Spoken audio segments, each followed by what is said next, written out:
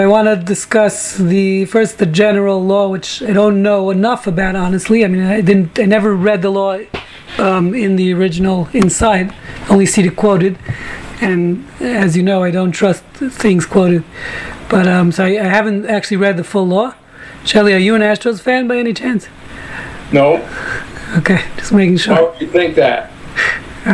Just all right, look at my shirt. Nice. Ron is the only are you a Philly fan? No, Astros Steelers. all the way.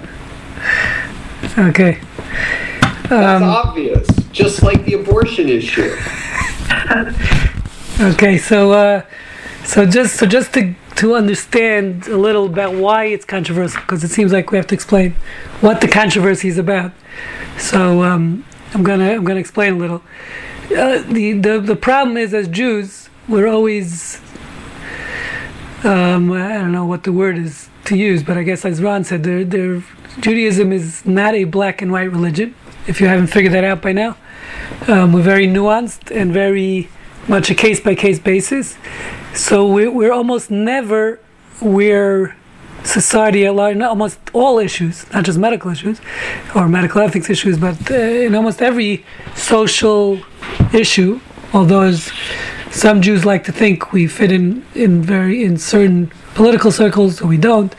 It really is never like that. We really don't fit with any specific party in the U.S. Most of the Jewish views don't fit in one party or the other. And when it comes to social norms or social justice norms, or however you want to call them, I don't know what the current lingo is. We usually, Judaism does not fit into any one box. We very much do not hold usually like the extreme right, and we do not agree with the extreme left. We almost always somewhere in the middle. So it's very hard to take a position and say, let's say, especially in a case like this, Texas, as we're going to see, there's so many nuances, to say very clearly that Judaism agrees with the law, doesn't agree with the law, it's very hard to say that. Either side. I think there are certain aspects of the law that Judaism, Halachic Judaism, might say we do agree with, and there are certain aspects of the law that Halachic Judaism will say we clearly don't agree with. Someone's trying to get in. So it's very important to understand that, generally speaking, we are always centrists. I'm not talking about Jews. I'm talking about Judaism. Jews are never centrists. Jews are always one extreme or the other.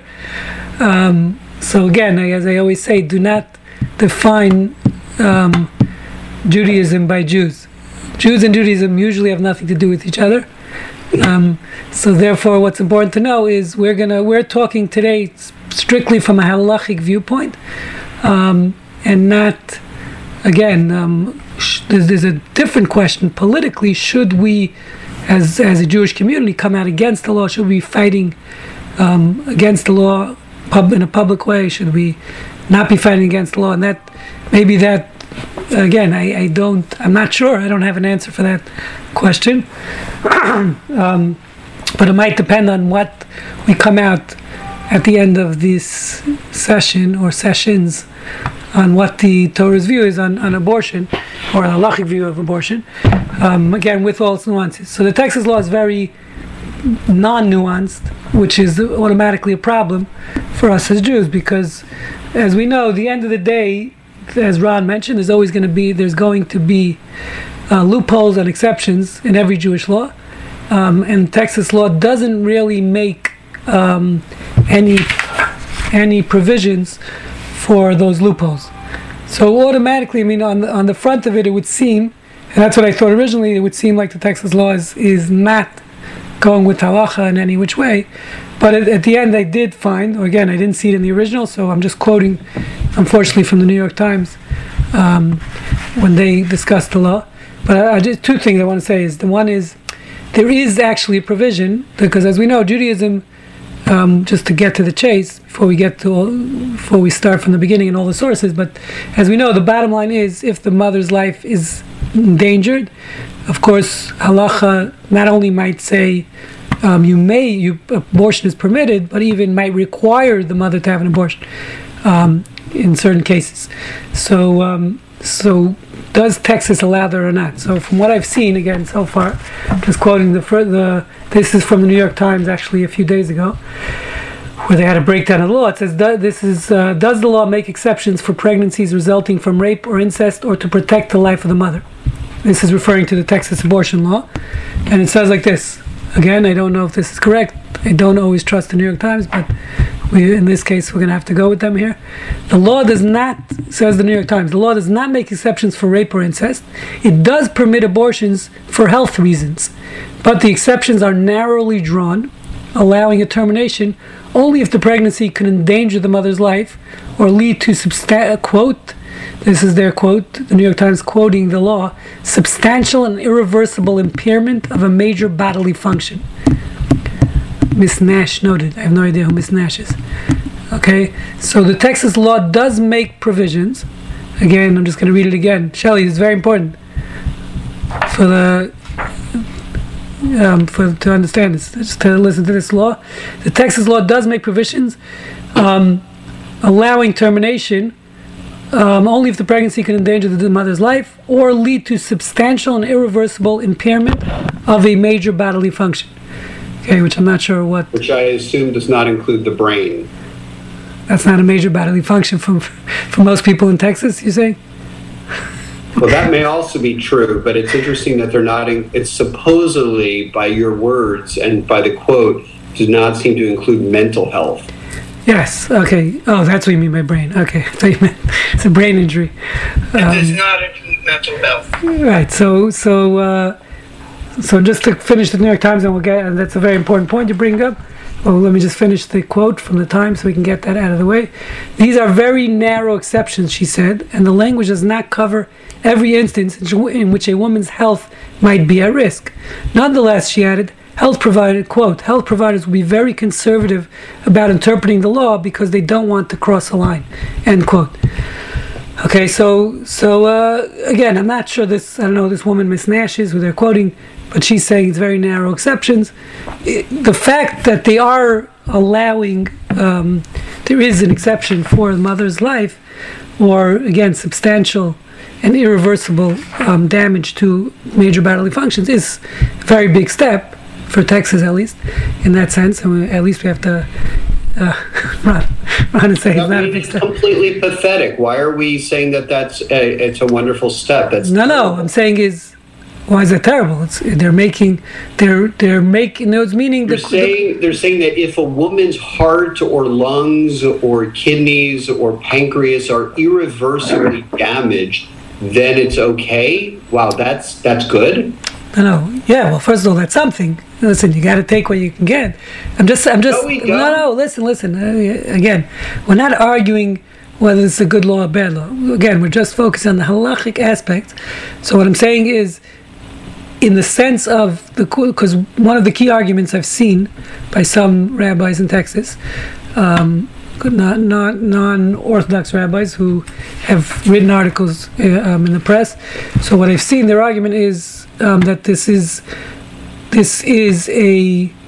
the argument is that it's going against the Jewish religion, that the law is going against the Jewish religion. So we don't know yet we haven't said what the Jewish religion.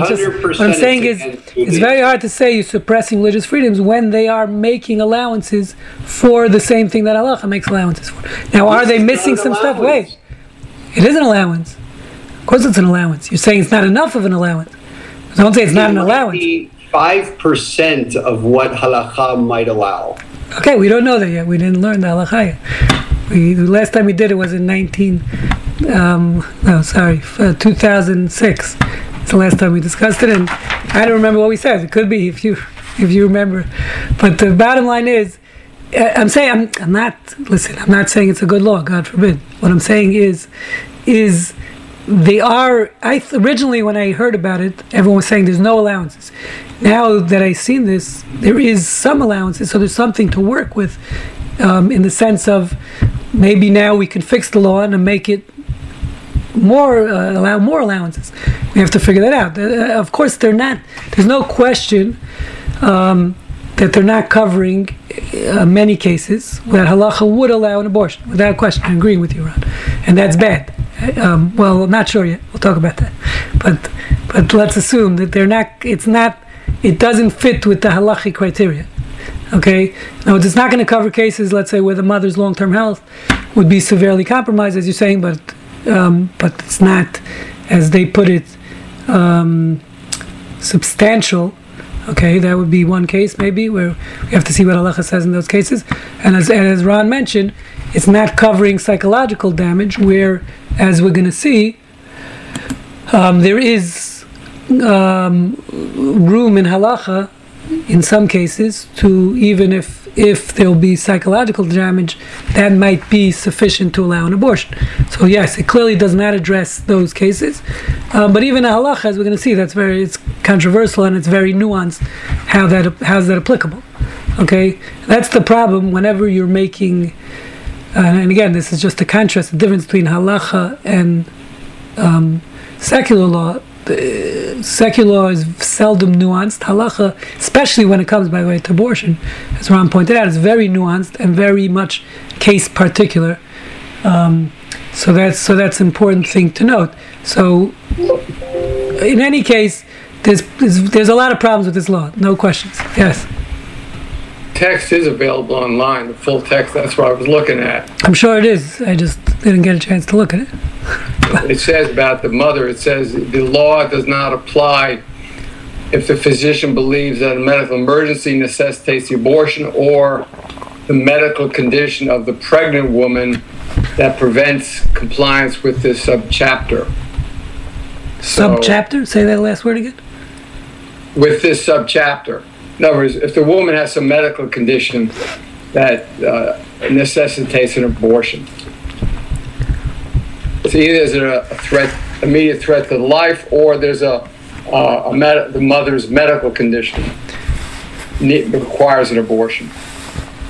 Okay, so it's that's a pretty big loophole. It's a pretty big loophole. Yeah, that's more than the New York Times is giving them. They're saying. That's why I looked at the text. I don't trust the New York Times or any other press for that matter. Right. So we have to really look at that language, and the question is, what could be included in that? Could you even maybe include psychological threat to the mother? I don't know. That would. What?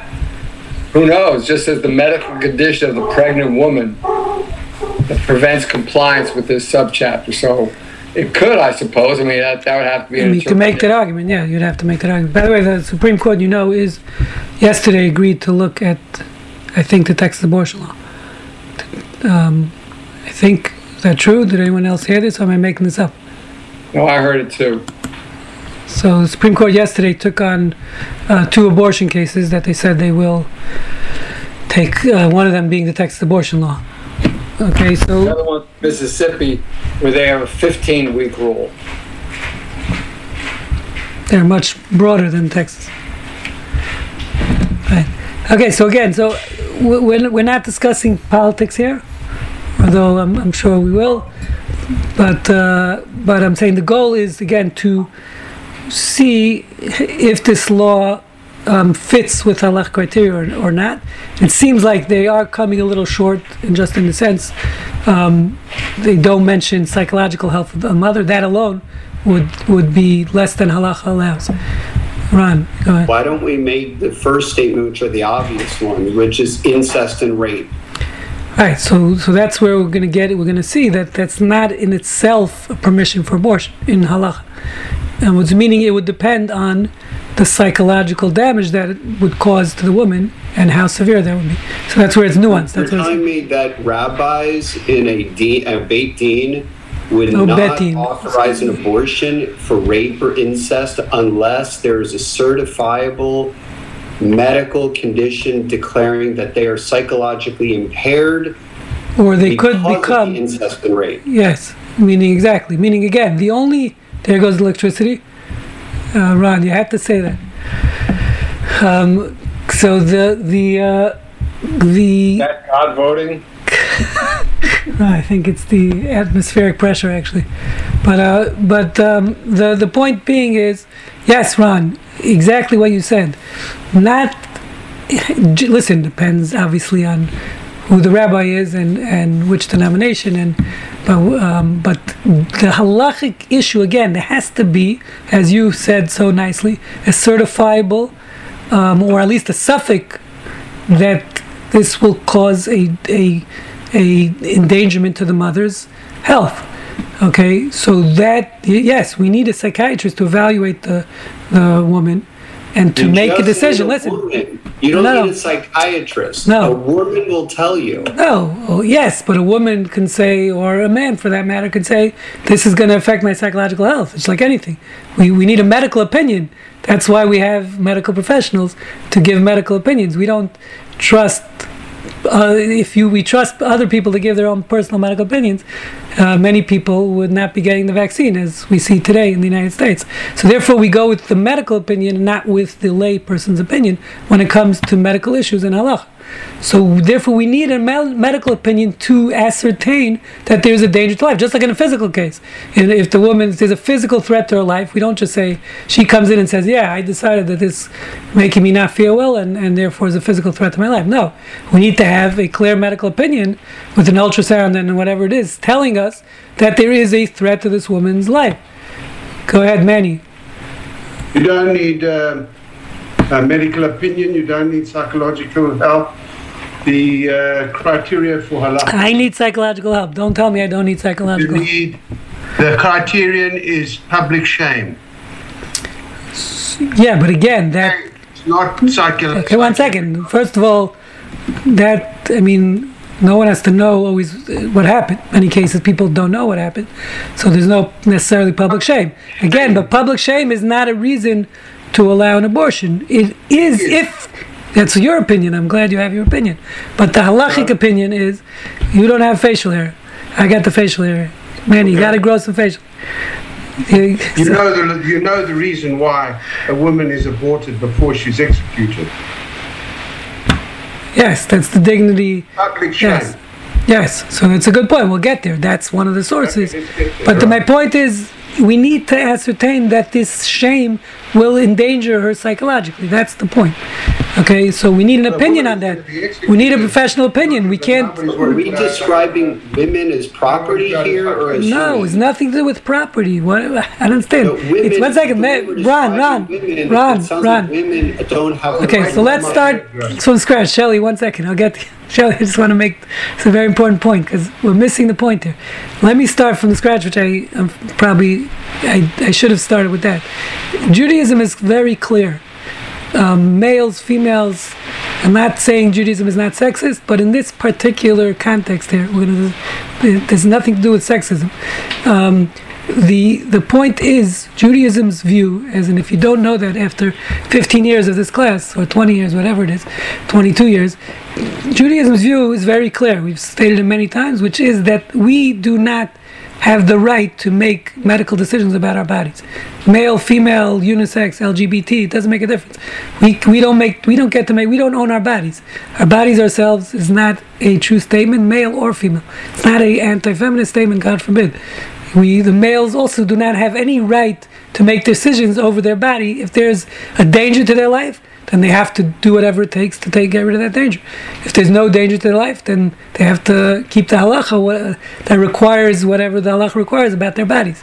So it's nothing to do with viewing it as property. Yes, it's God's property. Yes, Ron, you bring up a very good point.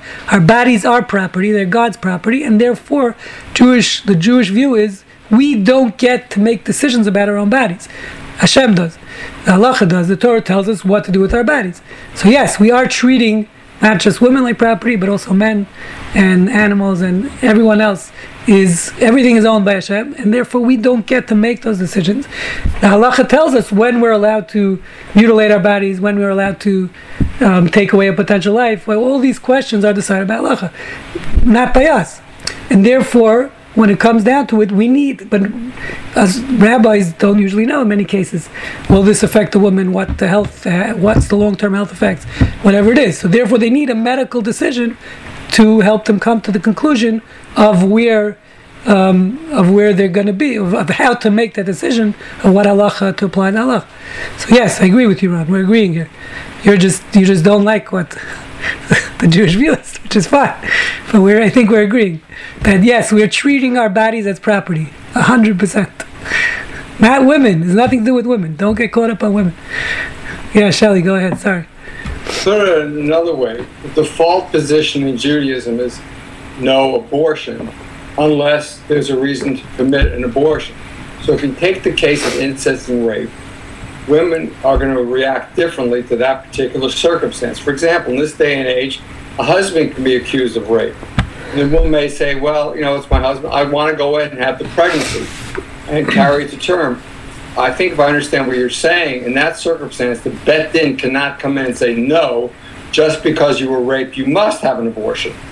Oh. First of all, there's no Bet Din here. I want to clarify. It's not about a Bet Din. It's just a regular application of the law.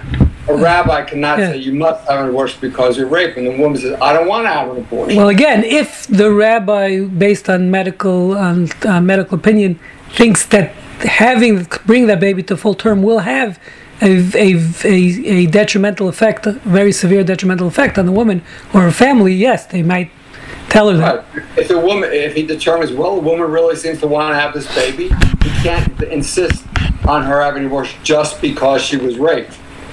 Yes, meaning again, rape itself is not a reason to allow an abortion. It has to be with the consequences of that rape, which is in many cases, and many cases it's allowed, that it's going to have a severe effect on this woman's mental health. That's the case where it's allowed. So rape itself is not the allowance; it's the consequences of the woman's health.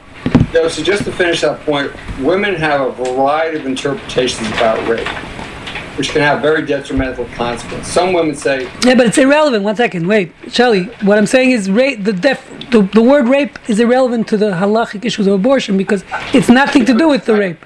And that, I'm just trying to explain why the psychological part is important. Some women can say, well, this was a bad man, he forced me to have sex with him, that's the end of it. I want to have that baby. Other women might never have a relationship with a man the rest of their life. So the psychological range of responses to a rape is all over the map. That's why you do need, it's not automatic rape equals abortion. Yes, that's what I'm saying. Rabbi, sorry. There's a difference. We're not discussing that the woman at this stage, there is another place to discuss it, that the woman is commanded to have an abortion. We're talking only, I presume, at this stage, where if a woman requests abortion, it's allowed. Well, there's both. We mentioned both, Manny. I don't know if you're... Yeah, but I mean... meaning, Manny, listen. You can have the baby. No, but there are cases where we might require, let's say in a case where by bring this pregnancy to full term, the woman's life would seriously be endangered. She can't get chemo. A woman has cancer and she's pregnant. The doctors say, we can't administer chemo. Listen. Shh, listen to me a sec. He asked the question. I'm trying to answer your question. Then you respond. I didn't ask you a question. I was making a correction. Right. So I'm saying your correction is wrong because, again, in a case where there's a clear danger to the woman's life, she might be obligated to have an abortion. Correct. Okay. Even in Roe versus Wade. Okay, I don't know anything about Roe versus. Yeah, well, it was before I was born. Roe versus Wade would be in good shape. Okay, Nato, you're being very awfully quiet here. We need some female input. Every woman has the right to choose what she's doing with her own body. Period. End of discussion. And in fact, most of the halakha, if you reveal it, will say that that's the case. It gets a little bit dicey, beyond 32 weeks, but up until 32 weeks, it's not dicey at all. I don't fully agree with what you're saying. Two things. I just want to say, yes, does a woman have a right to choose? Yes. 1 second. Wait. Does a woman have a right to choose? 100%. We have a right to choose anything. The question is, does halacha say it's permitted or prohibited? Listen, a person has a right to choose to do whatever they want with their life or their bodies. That's not the issue here. The question is, what does halacha say you should do in that scenario? That's the question we're discussing. As we go, that's why I'm waiting to hear the halacha, because I think most of it will substantiate what Ron and I have been saying. Yeah, okay, we'll get there, but we're still in the introduction. It's going to take another 4 sessions till we get. You got to have patience. I have plenty of patience. Okay. That's why I've kept quiet. Okay. Ron is my spokesperson. Wow, nice. You signed him up, Ron. Nice job. But I do agree with you. Up until 40 days, most halachic opinions will say there's very little issues. I do agree with that last statement you said. So, yes, Manny. I want to know what Nader thinks about Roe versus Wade. I mean, that is... We're not debating politics here. Yeah, we're talking halacha. That was until now the standard.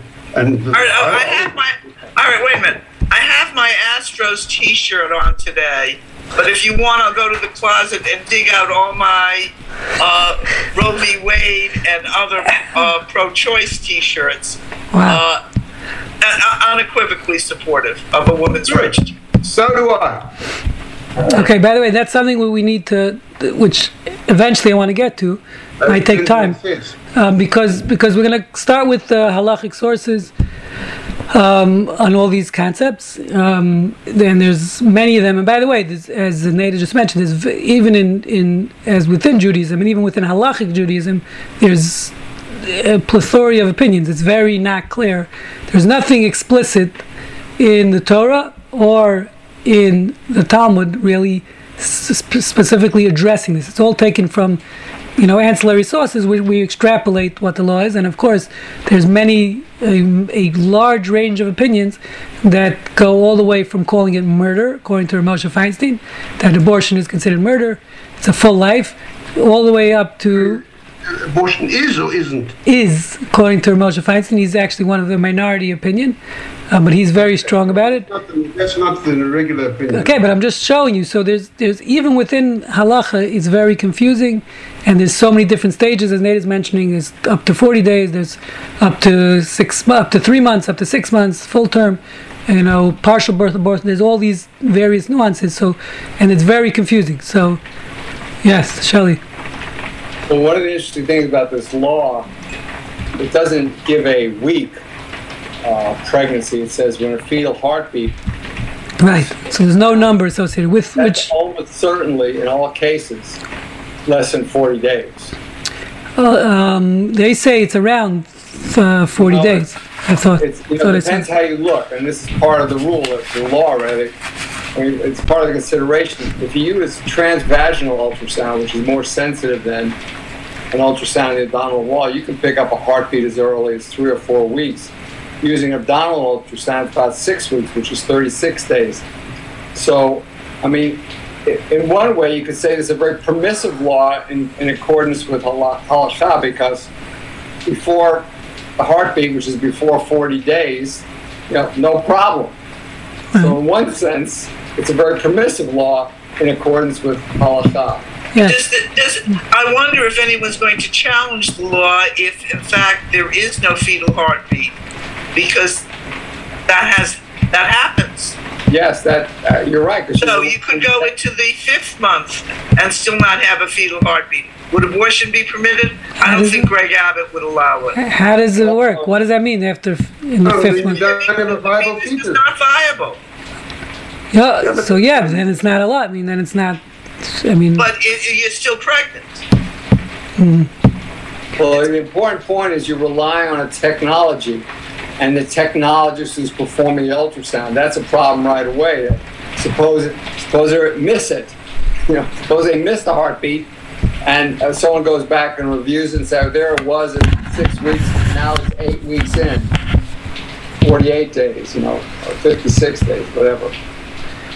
Yes. So it's interesting that there is no number. They didn't put a number on it. Nobody's going to stop you from getting rid of a dead fetus. You'd be surprised in Texas. It's not a. Okay, I'm not sure you're right. But Texas, nothing shocks me anymore. You can't keep. It's dangerous to keep a dead fetus. But they're. You can kill it. Greg Abbott would make you keep a dead fetus. Oh, please. Well, don't say that, Nada. Your future arguments get tainted. Alan, go ahead. Okay, and aside to Nada's comment, if there's no heartbeat by the 5th month, and it's been proven there's no heartbeat, you must consider that the woman has a hydatidiform mole, which is a cancer, and you've got to investigate. So none of this stuff about after 20 weeks, there's no heartbeat, because you can hear a heartbeat or you can pick it up on a monitor.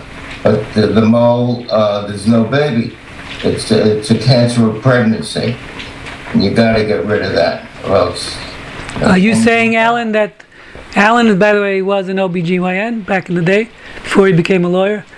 Are you saying that it's not possible to not have a fetal heartbeat at 5 months?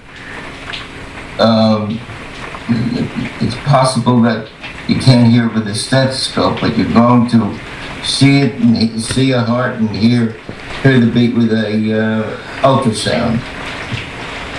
What Alan is saying, pardon me if I'm interpreting, at 5 months, you don't hear a fetal heartbeat by any sensitive means. What the woman's got is a big problem instead of a fetus. And that's a hydatidiform mole is a big problem. So I think that's a separate issue. He's just saying what Nate is saying is just very, very unlikely. A viable pregnancy at 5 months with no heartbeat is unlikely, if not impossible. Okay, so I just want to... Or the fetus died. Yeah. You're not even talking about a pregnancy at that time. You're talking about a different medical condition. Yes. Okay, so I want to, before we get to the sources, the halachic sources, I want to just, there's a few issues here, meaning that I'm just going to introduce what I'd like to cover. Again, we're just starting this process. But the question number one is, again, does the Texas law in any which way fit with halacha or not? So far from what we've seen, doesn't seem to be as broad and make as broad allowances as the halacha allows. But the question becomes also, what happens as a rabbi or a physician? Can I assist someone? Do I? As we know, one of the craziness of this law is that you could be sued if you even advise someone, even as a clergy, to get an abortion. That's against the law and against Texas law. So that's something that some of the rabbis are very concerned about. Is that addressed by halakha where citizens are deputized? Well, I don't know. What do you mean by deputized? They can't arrest you.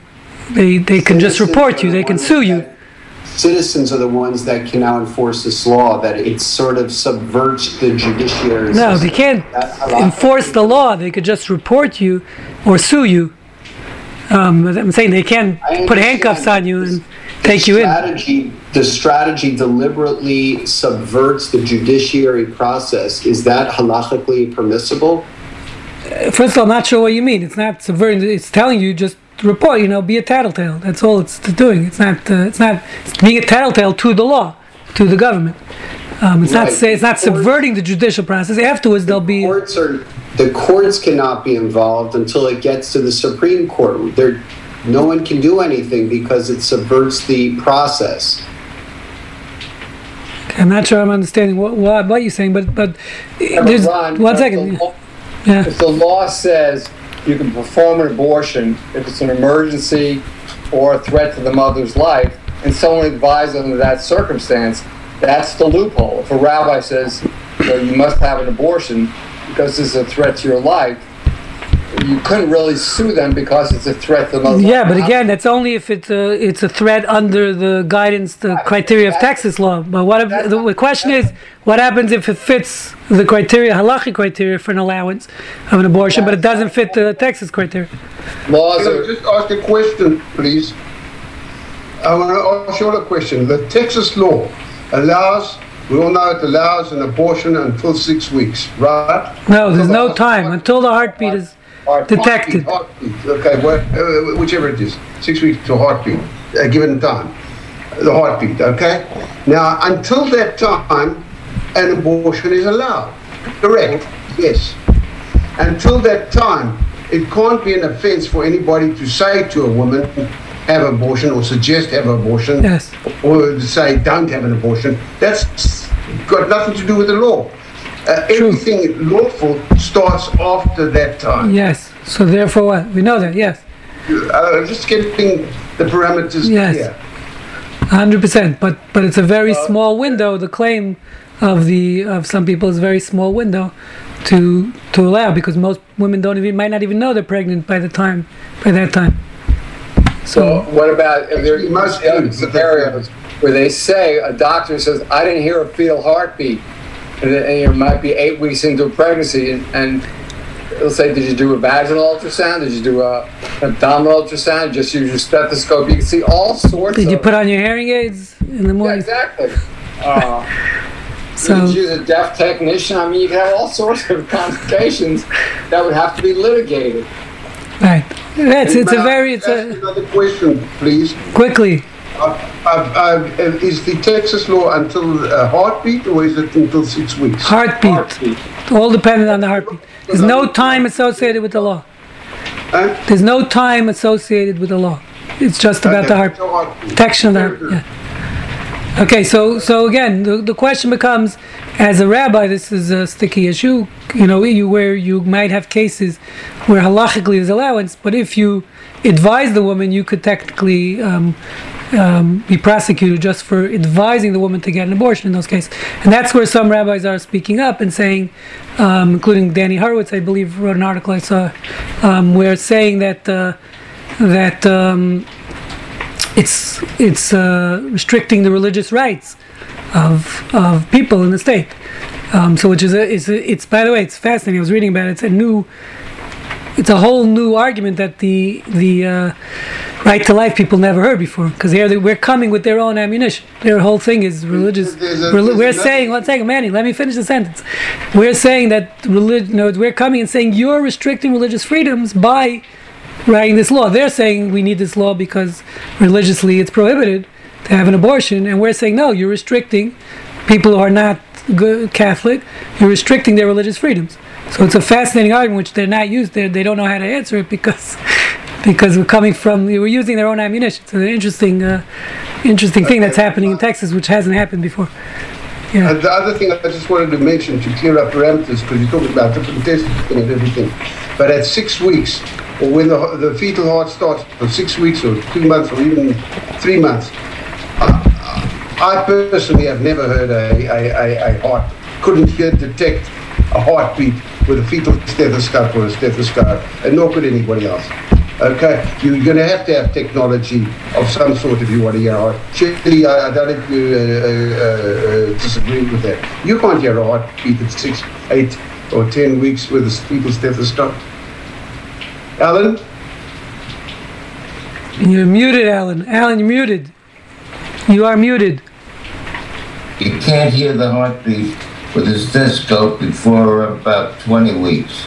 There you go. But now you can detect it with ultrasound. That's true. Shelley, yeah? I'm just getting the parameters clear. The law actually pays a lot of attention to fetal heartbeat.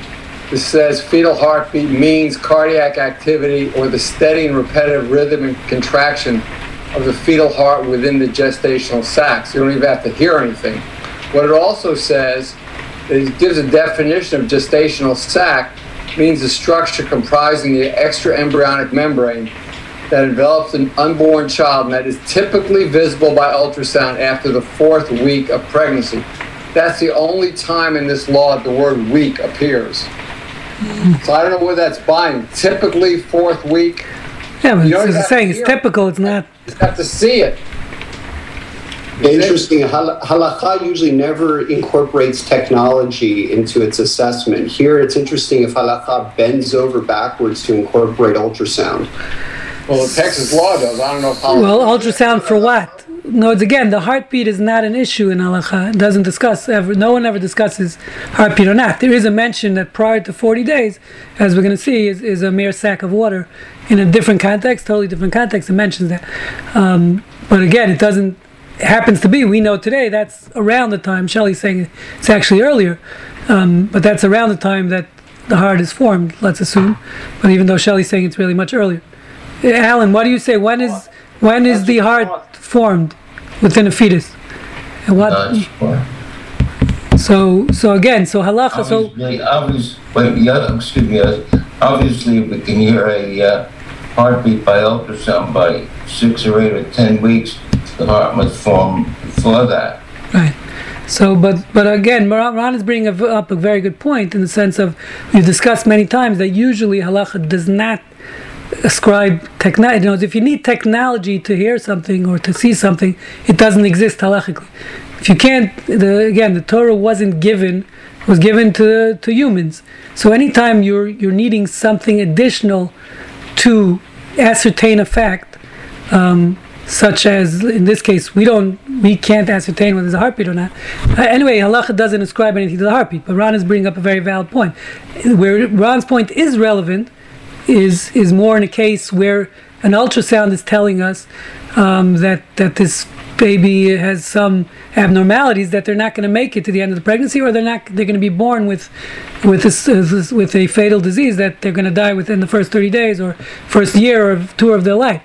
That's where halacha will view an ultrasound, because many women in those cases, of course, want an abortion. So they come to the rabbi and they say, listen, we took an ultrasound, the doctor's saying this baby has Tay-Sachs or whatever it is, something which is a fatal disease, and we want to abort the baby.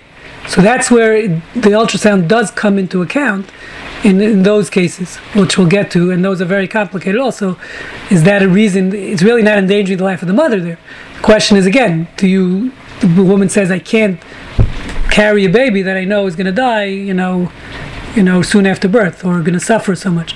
So there's a psychological aspect based on the ultrasound. Again, it's all based on an ultrasound. I guess today they also have genetic testing in some cases, but it's even more technological.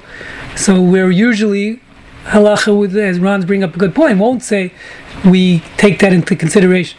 But in this case, they do, actually. So it's an interesting point you bring up, Ron, that the ultrasound can tell us, obviously, the future health of the baby, and that's not endangering really the life of the mother, except maybe psychologically. But are we concerned about the suffering of bringing a suffering baby into this world, when we could prevent that suffering? Is that enough of reason to allow an abortion also, not just the health of the mother, more than the health of the mother, meaning just for this, to prevent the suffering of this child? So it's another great question which we'll get to. Yeah. Shelley. In other words, in this law, technology is dispositive in the sense that if you hear a heartbeat, boom, that's the end of the story. You can't do the abortion. Whereas in halakha, technology is not dispositive. There are other rules that make the decision, not whether or not you can hear a heartbeat. Right, heartbeat, that's what I'm saying. I never seen anywhere mentioned about a heartbeat in halakha, when relevant to halakha. That's a moot point as far as halakha is concerned, as far as everything I've seen so far. The heartbeat is not in any which way a deciding factor.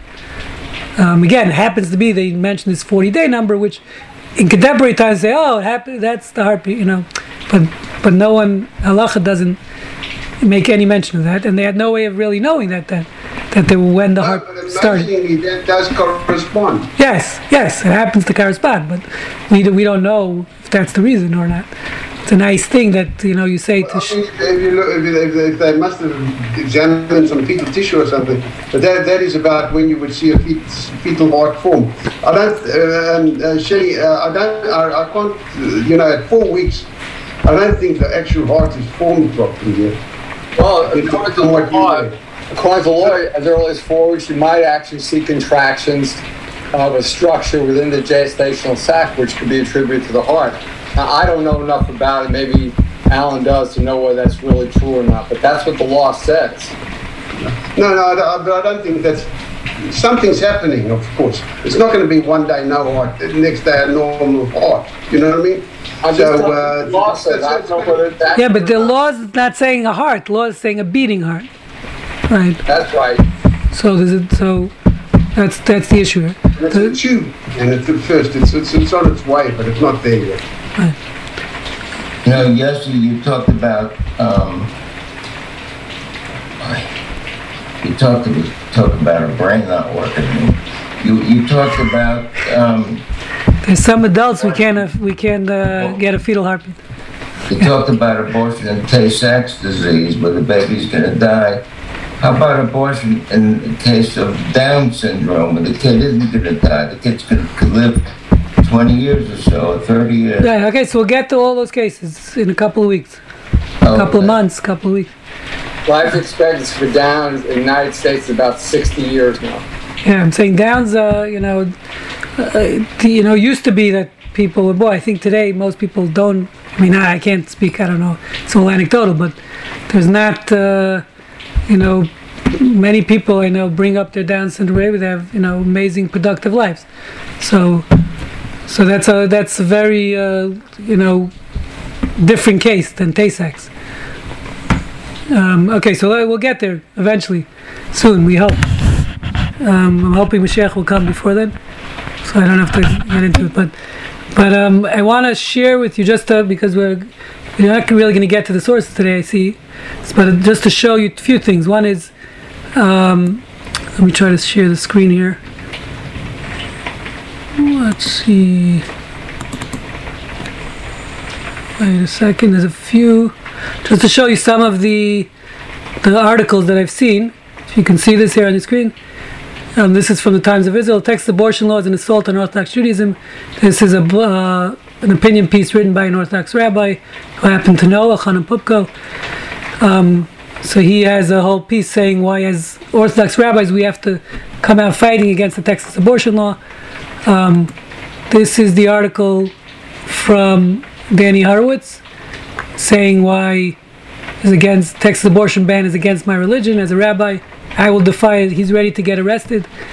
It's actually a pretty accurate article. He's very much, he actually does say that according to most opinions, he doesn't say it in black and white terms as most people write.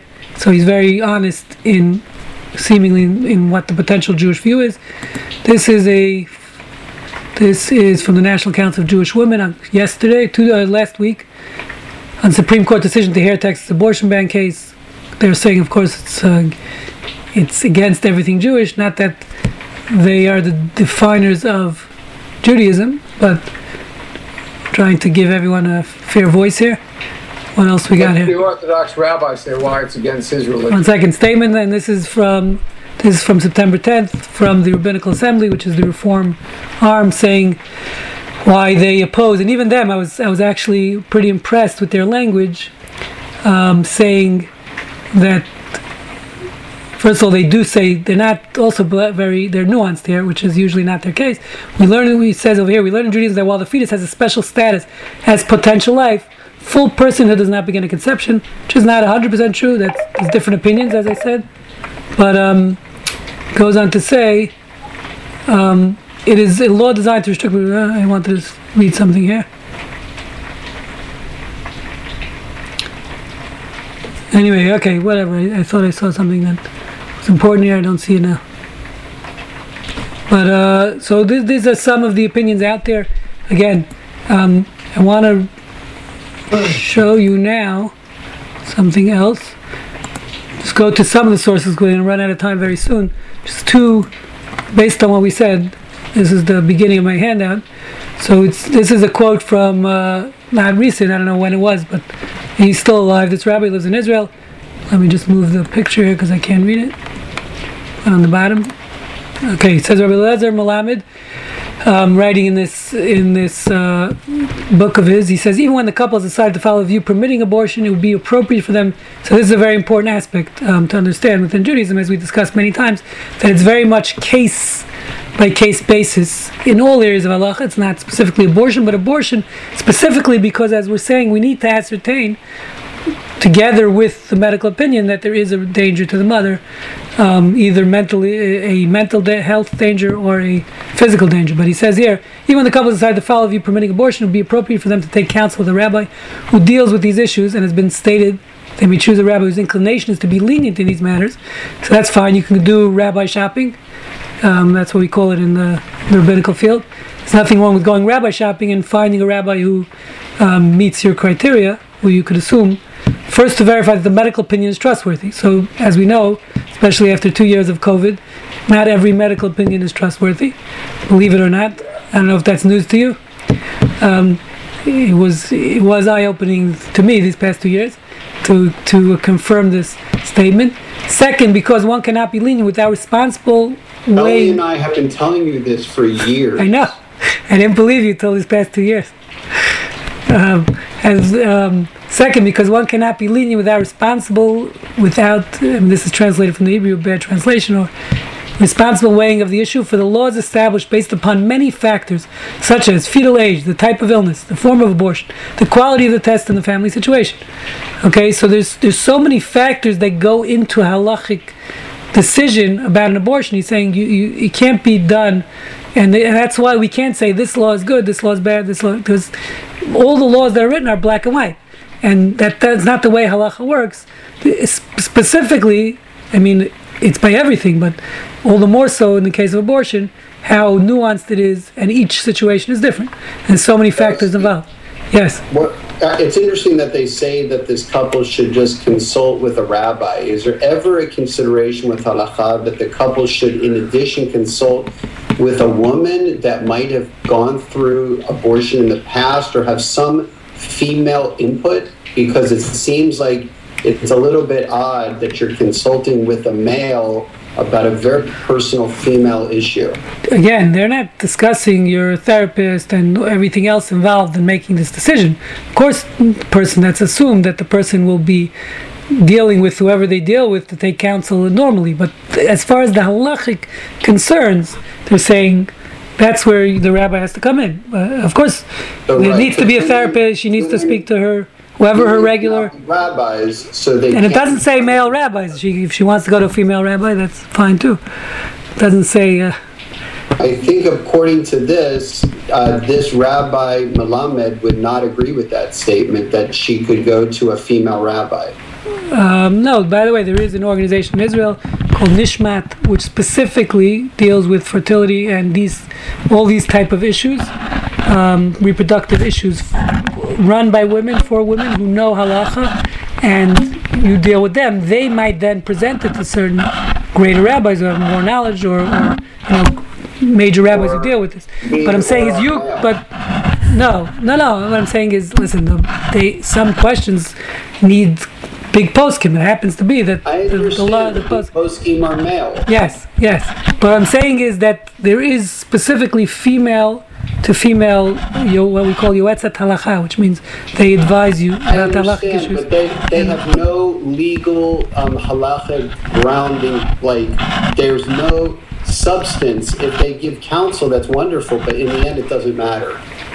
Yes, at the end, they will go with what the posek says, 100%. Right, whatever the male says. But they have their poskim who deal specifically with these issues and are sensitive to these issues. Right. Always say the right thing. I agree with Ron in principle, but in fact, this whole scheme, I don't want to call it a scheme, this whole approach has made it possible for these women to make the decisions, and the rabbis are the sure, whatever you say. Right. So there is a system. Listen, again, and I don't want to be intellectually dishonest here. In the Haredi world, in the extreme Haredi world, they're not going to these, to these women. But by the way, I did see, and I'm going to try to send out, maybe next week I'll send a link.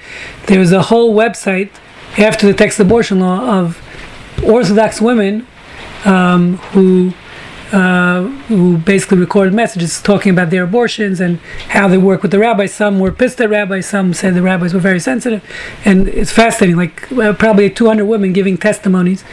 It was a hashtag, I don't remember exactly what it was. I'll find it. It was fascinating to see some of these testimonials from these women, many of them hiding their faces, not publicly coming out, and they don't want to show who they are, but many of them, there were rape cases, incest, different cases where they all consulted rabbis and got various opinions, and they all talk about it.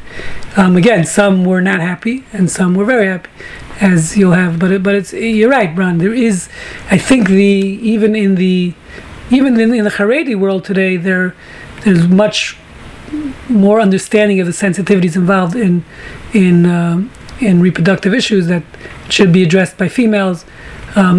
Again, it's a work in progress, as as we like to say. But I hear you loud and clear.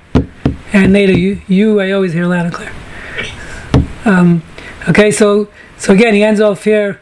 So again, the issue here, again, in defense of Rabbi Melamed, he is saying just there's so many halachic nuances that when it comes to halachic issues, you need to go to a rabbi who knows what they're talking about. He says, you want to choose the lenient rabbi, that's fine. And by the way, as rabbis, we, I can tell you, we know always who the one to talk to is.